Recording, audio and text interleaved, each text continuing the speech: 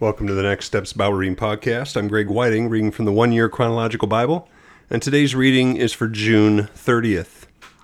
End of Ahaz's reign, 2 Kings 16, 9-20, or 19 and 20, 716 BC. As for the other events of the reign of Ahaz and what he did, are they not written in the book of the annals of the kings of Judah? Ahaz rested with his ancestors and was buried with them in the city of David, and Hezekiah his son succeeded him as king. 2 Chronicles 28, 26, and 27. The other events of his reign and all his ways, from beginning to end, are written in the book of the kings of Judah and Israel. Ahaz rested with his ancestors and was buried in the city of Jerusalem. But he was not placed in the tombs of the kings of Israel, and Hezekiah his son succeeded him as king. This collection of Isaiah's prophecies may have been given around the time of Ahaz's death in 716 BC. A Message About Babylon, Isaiah 13, 1-22. A prophecy against Babylon that Isaiah son of Amoz saw. Raise a banner on a bare hilltop, shout to them, beckon to them to enter the gates of the nobles. I have commanded those I prepared for battle. I have summoned my warriors to carry out my wrath, those who rejoice in my triumph. Listen, a noise on the mountains like that of a great multitude. Listen, an uproar among the kingdoms like nations massing together. The Lord Almighty is mustering an army for war. They come from faraway lands, from the ends of the heavens, the Lord and the weapons of his wrath, to destroy the whole country. Wail, for the day of the Lord is near. It will come like destruction from the Almighty. Because of this, all hands will go limp. Every heart will melt with fear. Terror will seize them. Pain and anguish will grip them. They will writhe like a woman in labor. They will look aghast at each other, their faces aflame. See, the day of the Lord is coming, a cruel day, with wrath and fierce anger, to make the land desolate and destroy the sinners within it. The stars of heaven and their constellations will not show their light. The rising sun will be darkened, and the moon will not give its light. I will punish the world for its evil, the wicked for their sins. I will put an end to the arrogance of the haughty, and will humble the pride of the ruthless. I will make people scarcer than pure gold, more rare than the gold of Ophir. Therefore I will make the heavens tremble, and the earth will shake from its place at the wrath of the Lord Almighty in the day of his burning anger. Like a hunted gazelle, like sheep without a shepherd, they will all return to their own people. They will flee to their native land. Whoever is captured will be thrust through. All who are caught will fall by the sword. Their infants will be dashed to pieces before their eyes. Their houses will be looted and their wives violated. See, I will stir up against them the Medes, who do not care for silver and have no delight in gold. Their bows will strike down the young men. They will have no mercy on infants, nor will they look with compassion on children. Babylon, the jewel of kingdoms, the pride and glory of the Babylonians, will be overthrown by God like Sodom and Gomorrah. She will never be inhabited or lived in through all generations. There no nomads will pitch their tents, there no shepherds will rest their flocks. But desert creatures will lie there, jackals will fill her houses, there the owls will dwell, and there the wild goats will leap about. Hyenas will inhabit her strongholds, jackals her luxurious palaces. Her time is at hand, and her days will not be prolonged. A taunt for Babylon's king, Isaiah 14, 1-23. The Lord will have compassion on Jacob. Once again he will choose Israel and will settle them in their own land. Foreigners will join them and unite with the descendants of Jacob. Nations will take them and bring them to their own place. And Israel will take possession of the nations and make them male and female servants in the Lord's land. They will make captives of their captors and rule over their oppressors. On the day the Lord gives you relief from your suffering and turmoil and from the harsh labor forced on you, you will take up this taunt against the king of Babylon. How the oppressor has come to an end, how his fury has ended. The Lord has broken the rod of the wicked, the scepter of the rulers, which in anger struck down peoples with unceasing blows, and in fury subdued nations with relentless aggression. All the lands are at rest and at peace. They break into singing. Even the junipers and the cedars of Lebanon gloat over you and say, now that you've been laid low, no one comes to cut us down. The realm of the dead below is all astir to meet you at your coming. It rouses the spirits of the departed to greet you, all those who were leaders in the world. It makes them rise from their thrones, all those who were kings over the nations. They will all respond. They will say to you, "You also have become weak as we are. You have become like us. All your pomp has been brought down to the grave, along with the noise of your harps. Maggots are spread out beneath you, and worms cover you. How you have fallen from heaven, morning star, son of the dawn. You have been cast down to the earth, you who once laid low the nations. You said in your heart, I will ascend to the heavens. I will raise my throne above the stars of God. I will sit enthroned on the mount of assembly, on the utmost heights of Mount Zaphon. I will ascend above the tops of the clouds. I will make myself like the Most High, but you are brought down to the realm of the dead, to the depths of the pit. Those who see you stare at you, they ponder your fate. Is this the man who shook the earth and made kingdoms tremble? The man who made the world a wilderness, who overthrew its cities and would not let his captives go home? All the kings of the nations lie in state, each in his own tomb. But you are cast out of your tomb like a rejected branch. You are covered with the slain, with those pierced by the sword, those who descend to the stones of the pit. Like a corpse trampled underfoot, you will not join them in burial, for you have destroyed your land and killed your people.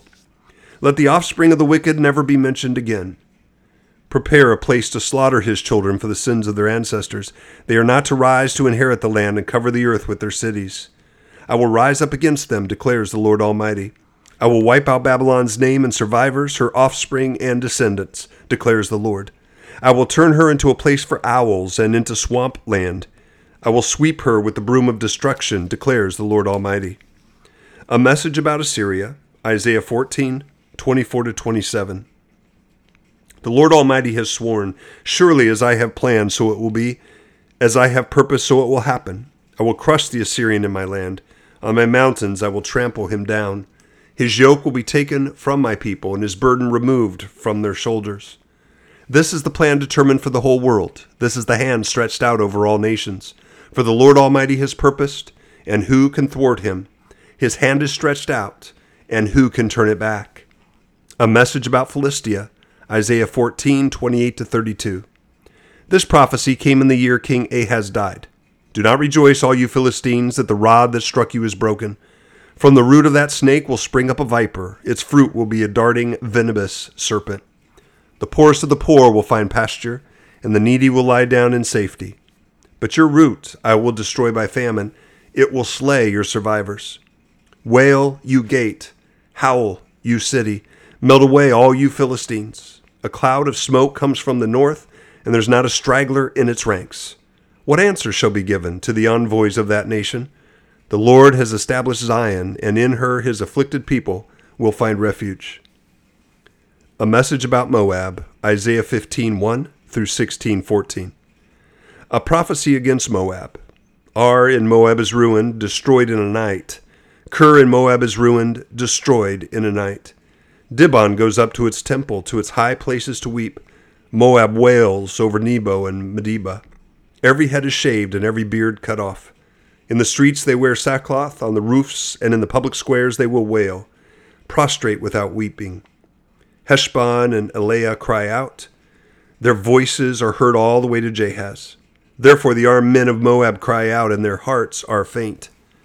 My heart cries out over Moab. Her fugitives flee as far as Zor, as far as Egloth Sheliziah. They go up the hill to Luith, weeping as they go. On the road to Ahornum, they lament their destruction. The waters of Nimrim are dried up, and the grass is withered. The vegetation is gone, and nothing green is left. So the wealth they have acquired and stored up they carry away over the ravine of the poplars. Their outcry echoes along the border of Moab. Their wailing reaches as far as Eglam. Their lamentation as far as Beer Elam. The waters of Dimon are full of blood, but I will bring still more upon Dimon, a line upon the fugitives of Moab and upon those who remain in the land. Send lambs as tribute to the ruler of the land, from Selah across the desert to the mount of daughter Zion. Like fluttering birds pushed from the nest, so are the women of Moab at the fords of the Arnon. Make up your mind, Moab says. Render a decision. Make your shadow like night. At high noon, hide the fugitives. Do not betray the refugees. Let the Moabite fugitives stay with you. Be their shelter from the destroyer. The oppressor will come to an end, and destruction will cease. The aggressor will vanish from the land. In love, a throne will be established. In faithfulness, a man will sit on it, one from the house of David, one who in judging seeks justice and speeds the cause of righteousness. We have heard of Moab's pride, how great is her arrogance, of her conceit, her pride and her insolence, but her boasts are empty. Therefore the Moabites wail, they wail together for Moab, laments and grieve for the raisin cakes of Kir Hareseth. The fields of Heshbon wither, the vines of Sibmah also. The rulers of the nations have trampled down the choicest vines, which once reached Jazer and spread toward the desert. Their shoots spread out went as far as the sea. So I weep as Jazer weeps for the vines of Sibmah, Heshbon and Elilah. I drench you with tears. The shouts of joy over your ripened fruit and over your harvest have been stilled. Joy and gladness are taken away from the orchards. No one sings or shouts in the vineyards. No one treads out wine at the presses, for I put an end to the shouting. My heart laments for Moab like a harp, my inmost being for Kir Hareseth. When Moab appears at her high place, she only wears herself out. When she goes to her shrine to pray, it is to no avail. This is the word the Lord has already spoken concerning Moab. But now the Lord says, within 3 years, as a servant bound by contract would count them, Moab's splendor and all her many people will be despised, and her survivors will be very few and feeble. And that's the end of the reading for June 30th. Well, so there's still a lot here of God's messages of judgment against his people, but also God's messages of judgment against those who are going against his people. There's also the prophecies here about what is going to happen against Babylon's king, but is also a reminder of what happened to Satan, who did these very same things in Isaiah 14. How have you fallen from heaven, morning star, son of the dawn? You've been cast down to the earth once you laid low the nations. You said in your heart, I will ascend to the heavens. I will raise my throne above the stars of God. I will sit enthroned on the mount of assembly. I will ascend above the tops of the clouds. I will make myself like the Most High. But you're brought down to the realm of her dead, to the depths of the pit. So speaking of the king of Babylon in that time, also looking at what has happened to Satan and what will happen to him. The verses that stuck out to me are here, let's see, in Isaiah 14, verses 26 and 27. These are the ones I want to take away in my reading today. This is the plan determined for the whole world. This is the hand stretched out over the nations. For the Lord Almighty has purposed, and who can thwart him? His hand is stretched out, and who can turn it back? These rhetorical questions about God's judgment. If God has purposed something, who can change that? No one can.